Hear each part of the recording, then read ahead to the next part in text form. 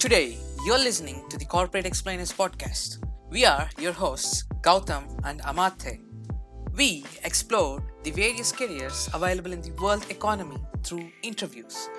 We unclutter the world of business and help explain diverse roles and careers.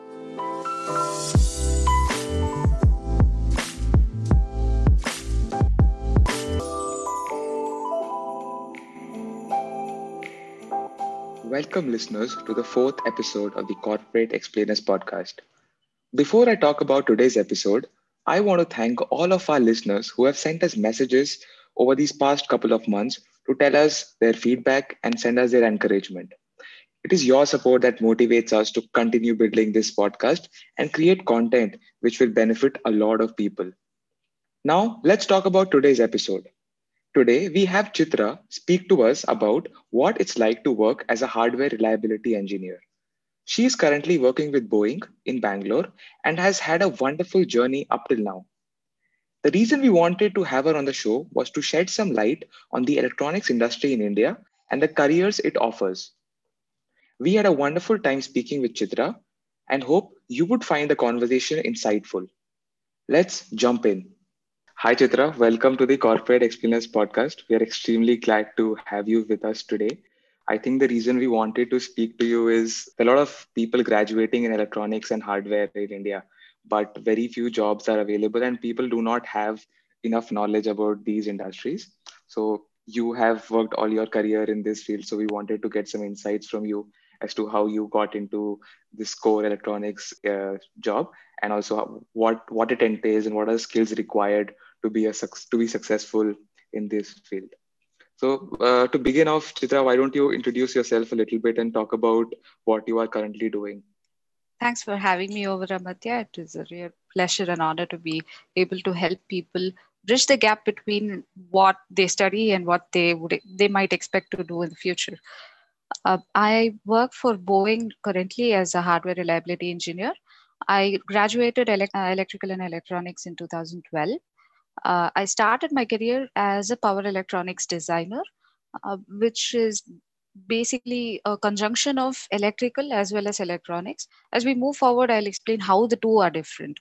And then from there on, I moved to hardcore electronics itself. I further worked with Flextronics as a component engineer. And then I moved on to a startup called ThinkPod Technologies, who are into IoT and automation. I worked as a production engineer for them. Further, I again switched back to a little bit of design. I worked for Centum Electronics as a design engineer, wherein my domain was a little bit of component engineering, a little bit of design. And I also had the good opportunity of a lot of exposure to a niche domain called reliability engineering, which is what I'm doing now with Boeing. Yep, that's quite interesting, but I think there are a lot of technical terms which probably me and all of our listeners are not quite aware of. So I think you probably need to uh, Yes, okay. yeah. So I think one interesting thing which I pick up from that is the word Boeing. I just wanted to understand what Boeing is and what are the different business lines they are currently operating in. Obviously, we don't need to get into the intimate details, but just an overview of what they do and what are the different parts of Boeing. Boeing is as everybody is aware, a lot into commercial aviation, which becomes the identity on the forefront. Boeing also has its strong presence in space industry, wherein they manufacture launch vehicles and also support a lot of satellites. Great share of the International Space Station was done from Boeing, either actively or passively, in association with NASA. And Boeing also has a very strong hold in military, and this is across more than 97 countries. So in each country, it has a different set of rules that it has to follow. It adapts to the local environment and understands the military needs there and works with the defense units that the country has. Right, right. Reliability engineer, it sounds like a very technical term. And could you like delve a little deeper into it and talk about what a reliability engineer does and what are the day-to-day activities a reliability engineer would do? Right. A reliability engineer, like the word says, is to give an overview of, or say a minimum guarantee of how an electronic or how a product is supposed to work. As a hardware reliability engineer, I perform a set of calculations. It's analytical, it's mathematical.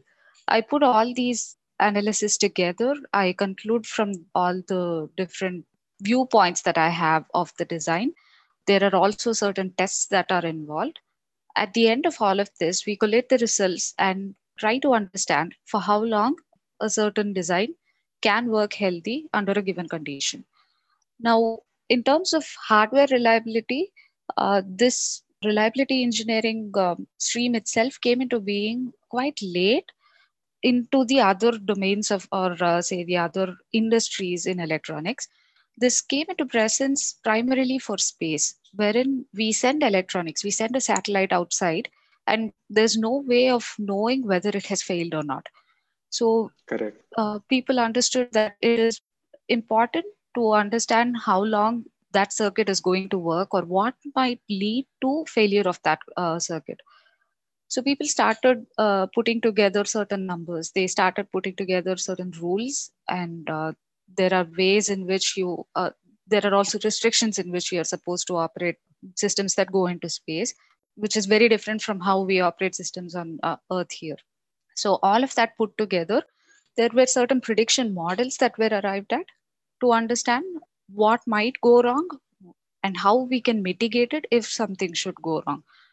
And eventually, people understood that this will have a great significance in other industries also, especially in life saving industries or life supporting industries like the medical industry, wherein Right.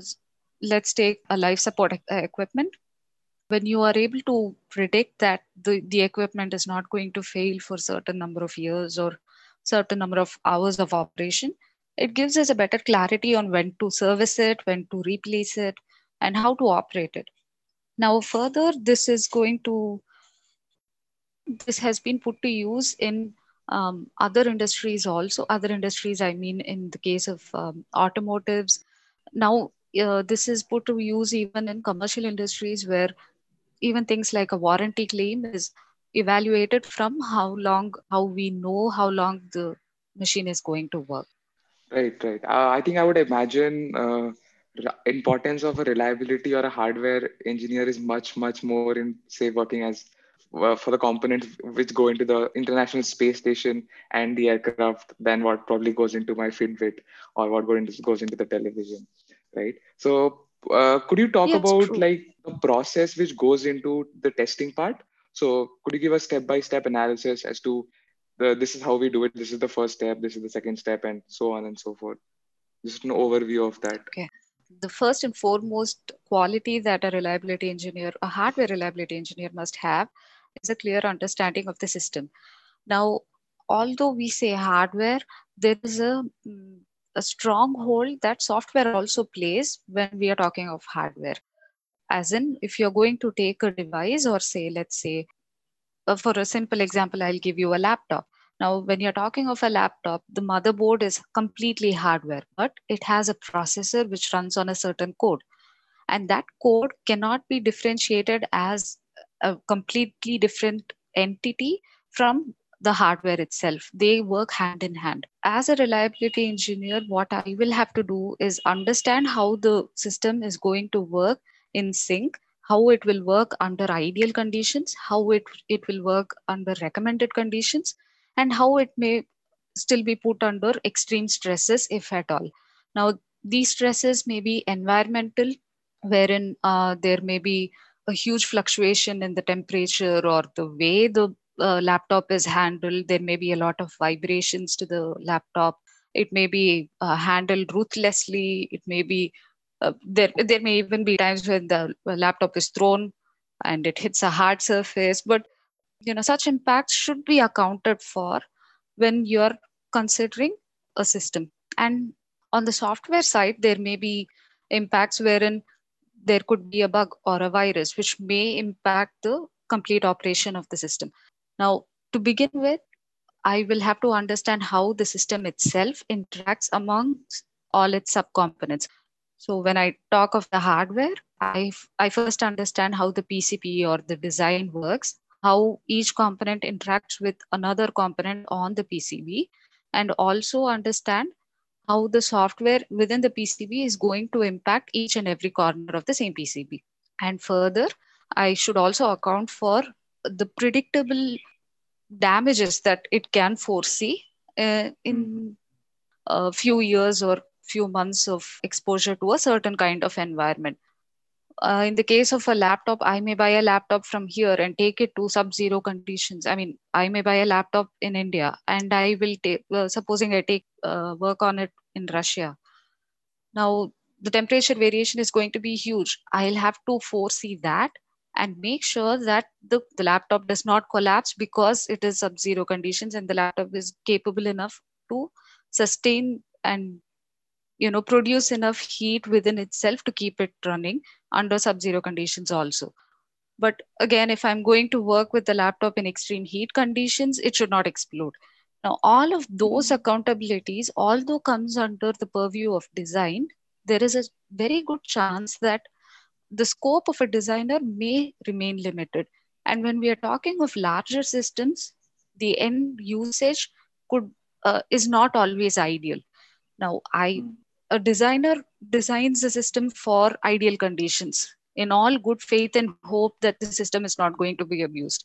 But the reality is always, as humans, we abuse everything. So, Mhm. as a reliability engineer, what I do is I understand what those variations may be, and there are test cases that are put together to simulate certain of those, damaging impacts and Mhm. see how the system reacts to that. If there's going to be a failure in such a case, then we go back and see how to fortify the design, either physically or on the terms of hardware or on the terms of software. Correct, correct. So if I buy a laptop, say from Russia, do you think it would be that laptop is specifically designed for that country and for that climate, or laptops are generally designed for all of the different climates and different working conditions generally? Traditionally, laptops were considered to be commercial electronics. Now, commercial electronics used to have a conservative understanding of temperature range of usage.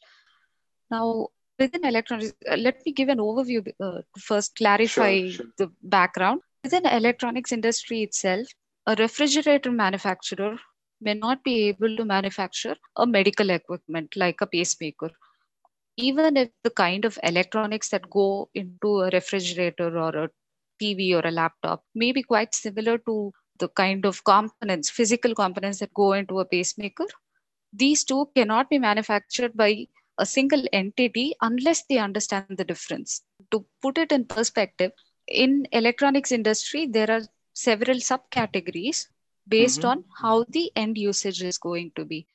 These are There is basically a commercial industry.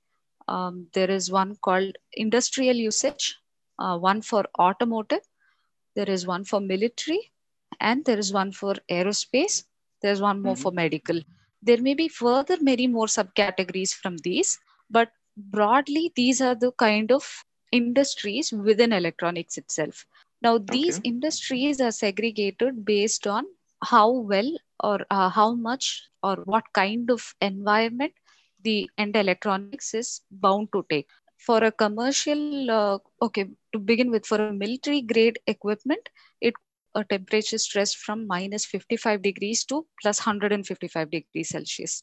But in the case of a Mm-hmm. commercial equipment like a television, there is no way that I'm going to put it in an environment that is higher than 100 degrees Celsius. So for Correct, commercial correct. electronics, the consideration was conservative in terms that it was from minus 10 degrees Celsius to 70 degrees Celsius. But now, with Okay. the advent of a lot of portable electronics, we have, the industries have started adopting to even higher range of temperatures, especially on the negative side, wherein they go from minus 15, minus 20 degrees Celsius to a positive 70 degrees Celsius. So in this case Mm. now, when you buy a laptop from Russia, you can use it in India. And if you're buying a laptop in India, you can still use it in Canada. Got it, got it. I think that makes a lot more sense because companies want to have a global supply chain and having this sort of range makes it easier. but that necessarily does not hold true for military equipment, because they can have it at one place and they need that inter climate operability and all of that, right? I think Yes. you clearly summarize it quite well, saying that there are different parts in an electronic component which need to interact with all the other aspects of that component, right? I think now it is quite clear that what an reliability engineer does and what the whole process and the whole, probably I would say, the job role is about. Why don't we like dial back a little bit and talk about your education? And so you graduated in electronics and electrical. So how did that education help you? And do you think that education in India has prepped you for the cutting edge advanced R&D research work which you're doing currently? Okay. I graduated in 2012 in electrical and electronics, and there were several papers that I had which have aided me in understanding the kind of work that I'm doing today, but not entirely.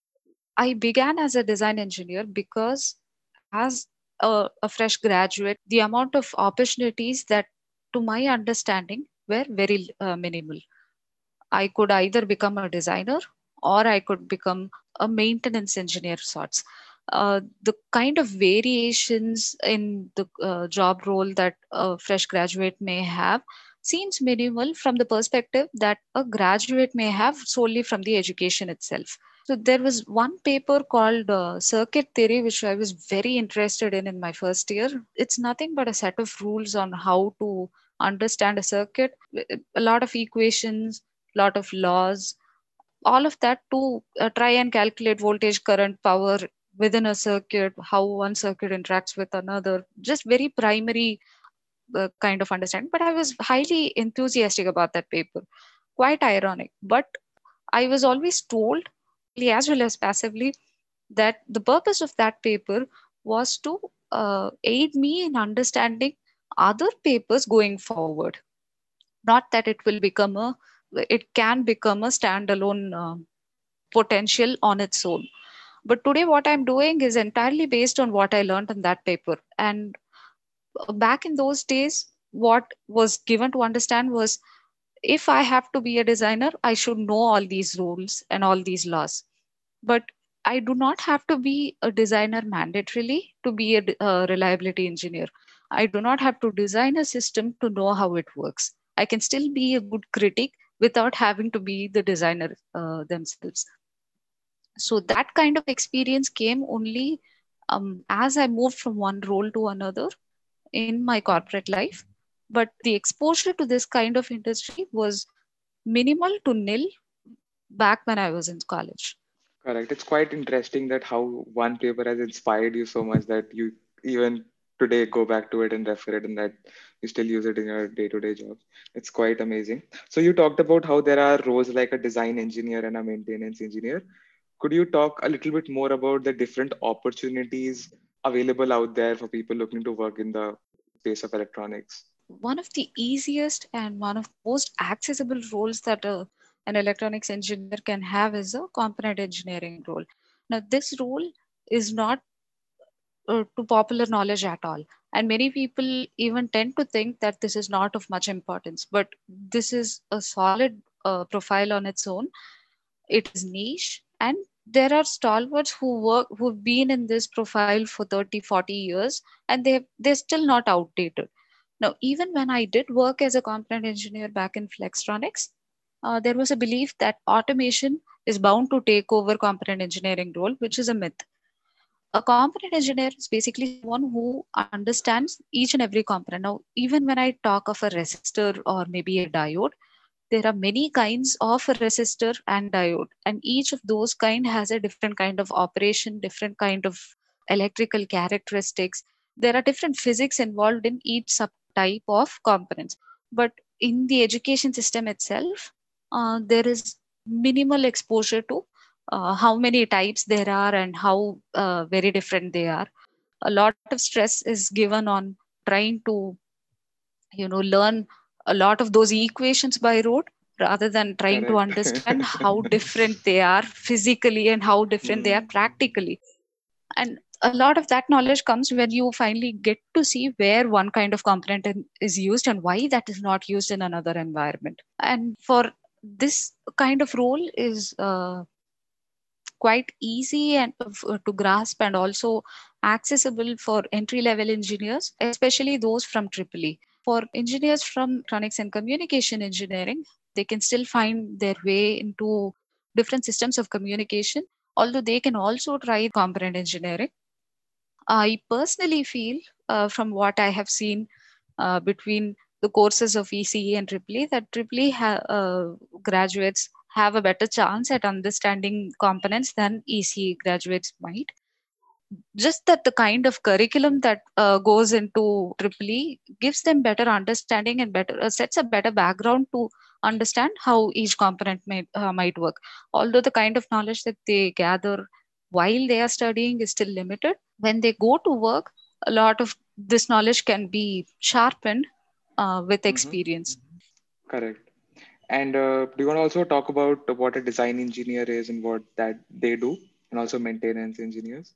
Yes, you take any product, it has to come from somewhere, and that somewhere is the brainchild of a designer. There are many kinds of design engineers, starting from the smallest unit of measure, which is a chip designer, but it is highly complex, to someone who designs a system, maybe even an integration engineer. All of these come under the category of design engineer. In terms of hardware, the scope varies from, like I said, developing and designing how a particular chip is supposed to work, which will be the smallest that you can begin at. And then you can move on to design PCB, or maybe a system, an electrical transmission system, or a power generation system. And then from there, you can go on to generate a power conversion system.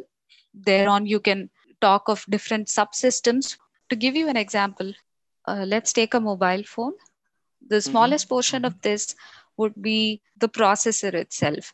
And there would be an engineer called an ASIC engineer who would design how that processor is supposed to behave. And from there, the next level of engineer is someone who would have designed the motherboard of the mobile phone, wherein they have taken into consideration what kind of activities the phone is supposed to perform. All of these are put together, interfaced on a PCB, and that will be the next level. Further from there, the actual purpose of a mobile phone is realized when we are able to communicate using this. So the next engineer would be someone who has designed the system for communication. So how inserting a SIM card within the mobile phone is actually activating or establishing a channel wherein you can communicate. And the further level of engineer would have designed the telephone transmission towers. They would have designed the system for GPS, or many other subsystems that go into this communication system. All these works, when they work in tandem, is when you can understand and realize the full potential of a mobile phone. The kind of opportunities that we have is vast when you understand and take into consideration any system is working in association or in a mutual dependency with another system. Right. I think you quite clearly explained how each small part of a electronic component is taken up by a certain kind of an engineer, and they all work together. And I think probably reliability engineer comes at the end of the value chain. Probably after all of this is done, they come in and do the testing and test the reliability of the system. Is that correct? No, that is where the popular understanding is a little flawed. Even to me, a few years ago, a reliability engineer was equal to a quality assessment engineer. Now, a quality engineer assess how a product works based on the working model of the product that they have in hand. So I have a camera in my hand. I try to click a picture. If it clicks a picture and I can take a look at it, then the camera works. That is the role of a quality engineer. They are putting the camera to test under practical conditions, provided it is already ready and available in hand. But a reliability engineer works along with the design.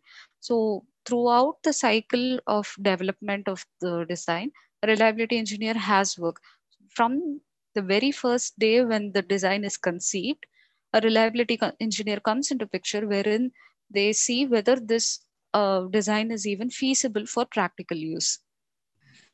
So I was just saying that story makes a reliability engineer sound like a wise old man sitting under a tree, just helping all the other engineers out with their ideas and their thoughts. In fact, yes, a reliability engineer works with all the other engineers to ensure that their work is actually realized. That's quite interesting. I think that clears a lot of misconceptions which I had and also probably our listeners would have had, right? I think let's move on to a little lighter topics. And I think it's getting too technical now. I being an electronic engineer, I only feeling like, oh my god, I need to learn so much more stuff. But it's quite interesting what you talk about. I wish somebody has explained it as clearly as you did when I started studying. Landing up at Boeing, I think would have been quite an awesome journey. You would have gone through, you did multiple internships, you worked with multiple teams, and you did a lot of hard work. Could you talk a little bit more about that journey as to how did you land up at Boeing and what kind of work you put in, what kind of work people should put in? You talked about how reading papers was a big influence in your career. So, could you share some tips and insights into doing that? I strongly believe that every little step I have taken towards my ambition has led me here. Uh, Back when I had just begun studying engineering, the only motivation I had was one of my seniors who kept kind of even insisting that there is a very good future for Triple E, wherein the very most popular faith in that day was that an engineer, a graduation in any computer course would fetch me much better value in terms of money, especially than be a hardcore engineer or a hardware engineer. But I started off with that faith that there is going to be a bright future, and as such, I was quite interested in physics. So that helped me move forward. And like I said, I was very much interested in circuit theory and also power electronics. Put together, uh, with the limited knowledge that I had, I wanted to pursue a master's, but due to various reasons, I could not pursue at that point in time. So I decided I will learn from my experience. So I started off as a designer in power electronics domain when I was working primarily on projects for power conversion, which is closely associated with electricity generation and transmission. And from there, I realized that my real calling was a lot into understanding components than I had wanted to actually design systems. So when found an opportunity with Flextronics wherein I could improve in terms of understanding components, I took the opportunity, and at a certain level, I even felt that understanding components was the basics to designing better. So I thought, even if it be for an interim period, I would still go ahead and take this. When I took the opportunity, I realized that the potential was vast. When I say component, we think of a very limited number of components, but then each one, like I mentioned earlier, have has many variations to itself as depending on where it is used. So that kind of exposure kind of motivated me to try and understand how many different varieties of areas where components may be used.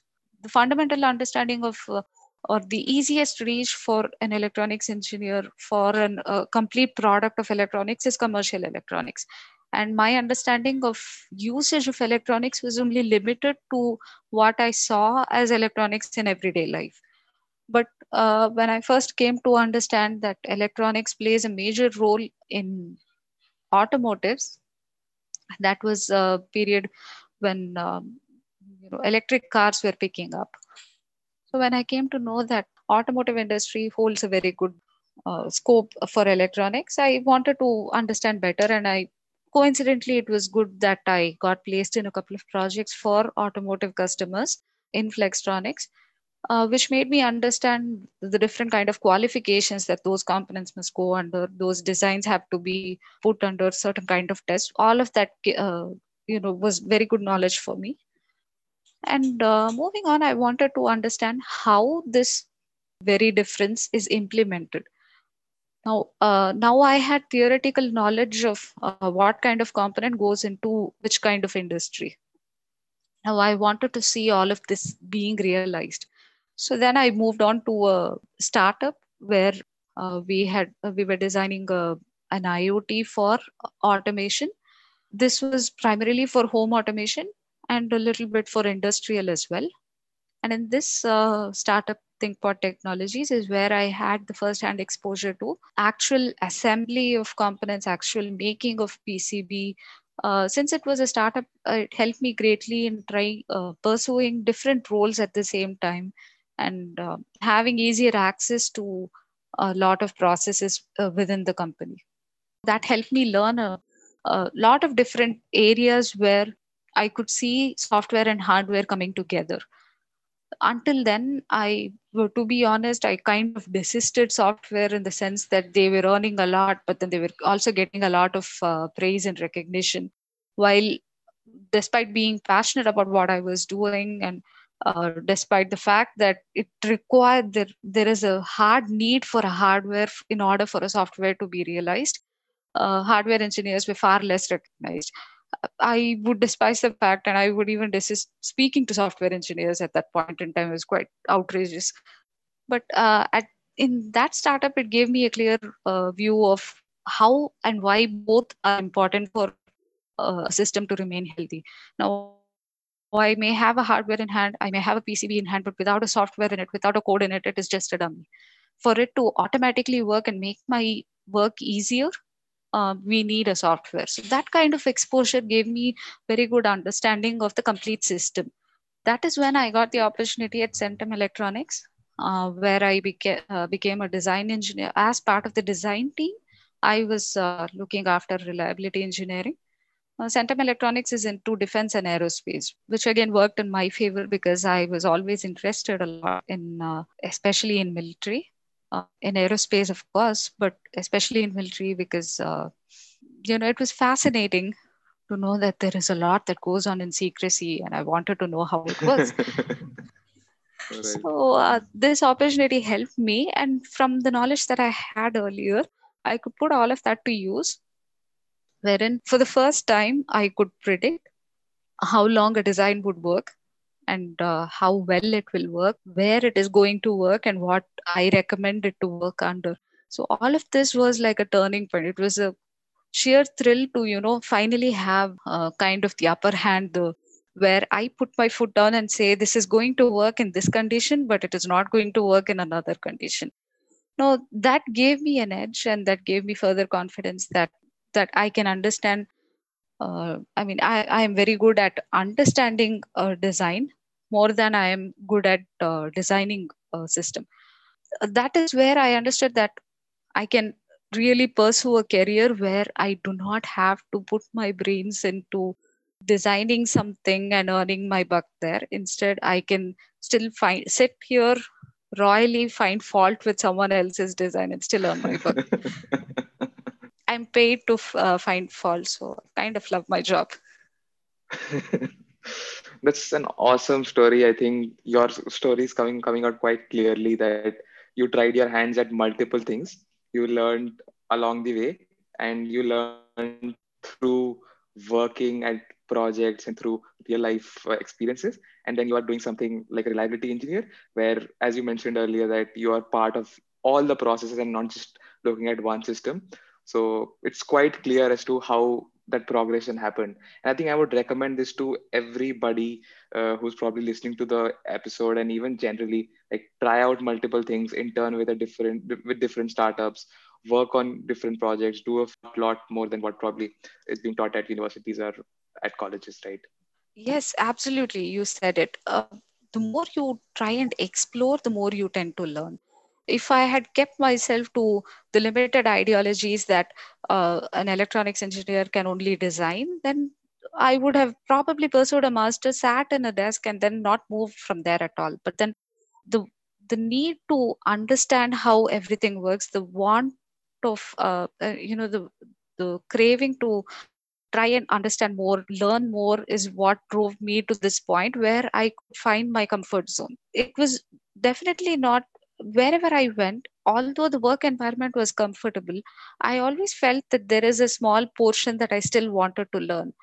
I still do feel, despite having found my comfort zone, but then I finally know where I belong. So that, unless you have satisfied your inner question mark on, unless you have answered your inner question on whether you are doing what you really want to do, don't stop. And as much as you can connect with people, as much as you can explore with the opportunities that you have in hand, the better it is. Absolutely, I agree with you 100% on that. I think I'll probably close by asking one question. Since you are from the core electronics industry and you are into manufacturing, how do you see manufacturing of electronic components in India? How is the future like? Would you recommend people to get on this industry and pick up electronics in the future, or or not? Yes, absolutely. When we started out, the kind of production units that we had in India was very minimal. We had about hardly two or three big players in the country, and very few locations where they set up factories and produced electronics. But today, every kind of industry wants to make in India, especially after the initiative by the Prime Minister. Every industry wants to make in India, and they have already started setting their foot in. And the kind of exposure that engineers today have are far more than what engineers had a little earlier. And going forward, also, the kind of diversity that electronics has is, in fact, far beyond what we can perceive today. Back in the 70s or even in the 90s, no one would have imagined that merely about 80% of an automobile would be electronics, but today it is. And going Correct, forward, correct. we know that anything and everything would entail an automation or artificial intelligence. All of that requires a certain skeleton to work on, and that skeleton is what electronics is. So it definitely has a very good future, no matter which kind of industry you choose within electronics. It could range, it could be commercial, it could be industrial. Industrial, earlier I had explained different variations. It could be anything. It could even be military. Now our military capability of India is improving greatly. Boeing itself has set up an R&D here in India, and we also have many other players who now, most recently, Tesla has set up office in Bangalore. We have a lot of opportunities going forward, and we are sending out more satellites than we ever did into space. And we Correct. will be sending out soon, we'll be sending humans also. So we need a lot of electronics for all of that. It's not just about the propulsion and the fire that comes from the tail of a rocket. It's also about what goes into sustaining the rocket's operation, sustaining a satellite, sustaining our communication with the outside space. So all of that is done by electronics, and the potential, the opportunities are vast. Correct. And I think even in the military aircraft currently, all the new generation military aircrafts, I think it's the avionics component which is probably giving an edge to companies and even to countries now. So yeah, I completely agree with you. And I think this is very good news to people who are listening and wanting to get into the field of electronics and electrical engineering. That there are a lot of jobs out there. There is a lot of growth which is probably going to happen.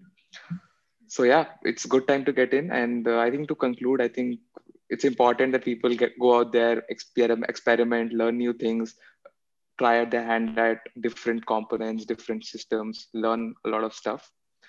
Thank you, Chitra, for spending time with us today. Absolutely amazing speaking with you. I think I studied electronics for 4 years. I think a lot of things became clear today than what they did during 4 years of my engineering.